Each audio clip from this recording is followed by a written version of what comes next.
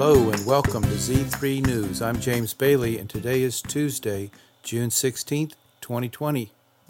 And today I want to share some concerns I have because just in the past few days I've really noticed a trend with a lot of my Christian friends who send me emails every day, as well as website links that people share with me.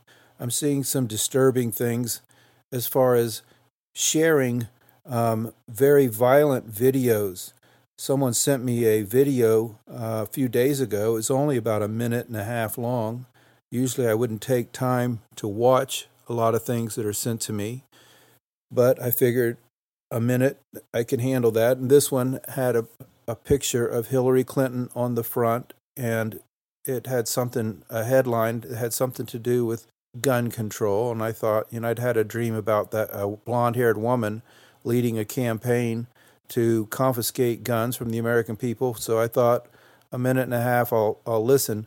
It turns out that video was nothing like what it appeared to be, because as soon as it started, Hillary Clinton went away, and it was one clip after the next of very violent fight scenes in which in every case it was African American men beating the tar out of white men. Now, I really wish I would have never watched it because it was so disturbing and it is just extremely violent. But then I began to think, first of all, why would anyone who sees this share it with anyone else? Because all it's going to do is stir up all kind of wrong thoughts, wrong feelings, wrong ideas, portraying one race against the other. And then I began to think about who took the time, who even had access to all these clips, because there was probably, 5 to 10 seconds on each clip. But where would someone even find such violent clips all showing the same scenario over and over? And it just made me think that, we have to be on guard because we have an adversary who is scheming against our nation right now to divide us. And this whole issue of race is the primary vehicle that's being used against us. It's one among many others, but for the moment, it's a racial divide. And I'm convinced that the problem that we face is not even racial. It doesn't have anything to do with race. That doesn't mean that there aren't racial problems. Of course there are. And there are unjust things being done, unfair things, wrong things, very wrong things being done. That's not the issue, though, because what happens is when we hear these storylines presented to us, we have to be wise enough to soar up to a higher level so that we don't take the bait. It's not a question of, are there injustices being done? Of course there are. There always have been. There always will be until the Lord returns to establish a righteous kingdom on the earth. We're living on this fallen planet, and we're going to see injustices done all around us. But I believe our adversary right now is scheming against our nation to divide us against each other, and he's throwing these storylines out there, bombarding us constantly in the mainstream news media. But it's not just the mainstream news media. It's us doing it to ourselves by spreading these things on social media and stirring up the memories that we have of all the wrong things that have been done to us. But if we're thinking along those lines, we've already taken the bait. We've already been duped, because that's what they want. That's what our adversary wants. He wants us to take the bait, take up that offense, begin to take matters in your own hands, begin to take justice in your own hands, and all along the way, feeling totally justified in it because you were wronged. That's exactly what the enemy wants us to do. So we have to be wise to see through the scheme and say, I see what's happening here. He's trying to get us to take the bait. He's trying to get us to turn against one another and kill each other and weaken and destroy our nation. And so instead of us taking sides in the issue, why not just walk away from it and say, I'm not going to take sides. I'm not against one or the other. I'm not going to play the role of a victim. I'm not going to play the role of an avenger. Because as long as we take the bait, we are sealing our own fate and just guaranteeing that our nation is going down the drain very soon, and we are part of the problem. And so if we receive those kinds of emails, just delete them. Anybody sharing that kind of stuff, just delete it. Just move on. Don't comment on it. Don't get drawn into the debate. Just move on. Because as soon as we take one side, someone else is going to take the other. And there we go. We get all drawn into it. Wrong answer. And there is also another scheme of the enemy that I'm seeing happening, and that is that Christians are seeking to avoid the lies of the mainstream news media, are turning to alternative news media sites. That's a step maybe in the right direction, but not necessarily, because our enemy is an infiltrator. And the Bible warns us about that, telling us that Satan will even disguise himself as an angel of light, and his servants will disguise themselves as ministers of righteousness. So we get in a situation where we think we're in a safe place, we think we're on safe ground, we think we can let our guards down, and unfortunately, we can't. We have to keep our guards up all the time, even in places we think are safe. And even in places we think we're surrounded by Christians. They're going to look like us, sound like us, talk like us, use the language that we use, all for the purpose of deceiving us.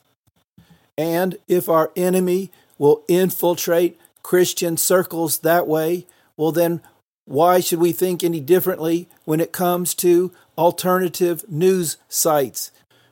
I'm personally convinced that the enemy has set up some of these sites for the purpose of luring us in to deceive us and to stir us up, just like the mainstream news media is doing. Because the enemy already knows that some of us have caught on and that we won't listen to their lies, so they'll just spin it a different way, present it in a different format, make it look like they're one of us. And so we have to be aware of the fact that things are not always what they appear to be. And I'll give you an example of a website that I'm talking about. And this is not a site that I follow, but it is one that I get sent links to just about every day. And I'm referring to HalTurnerRadioshow.com. This website presents all sorts of news about current events and often claims to have inside information that you won't hear anywhere else. Where they get that information, I think, is a great question and is actually one of the reasons I'm suspicious of who these people are. And here's an example of a story they posted just 2 days ago regarding an incident between one man that they claim to be with Antifa and another man, and they're standing next to a bus. And then there's a video that was shared by actor James Woods, and he's saying everybody is sick of this, it seems. And the reason he's saying that is because in this short video clip, a man who appears to be the bus driver comes up behind the younger man who is wearing a hood and is supposedly with Antifa. He picks him up and then violently slams him down onto the concrete in a way that the man appears to be injured severely. And I'm not going to share the video. I'm just going to share the comments that they make, because the article says in all caps, "This is the way to do it." And it goes on to say, well, the working men of this country have had quite enough of these douchebags and are now beginning to do exactly what is required. Smash. And then a couple of paragraphs down, it says, if this takes place a couple dozen times a day in cities around this country, the troubles we are now seeing will stop almost instantly. And that is an absolute lie. The trouble will be multiplied many times over if we react the way they're telling us to react. Now, I'm not saying that we don't have the right to defend ourselves. Of course, we have that right. We even have scripture for that because Jesus instructed his disciples saying, he who has no sword, let him sell his garment and buy one. And that's in Luke 22, verse 36.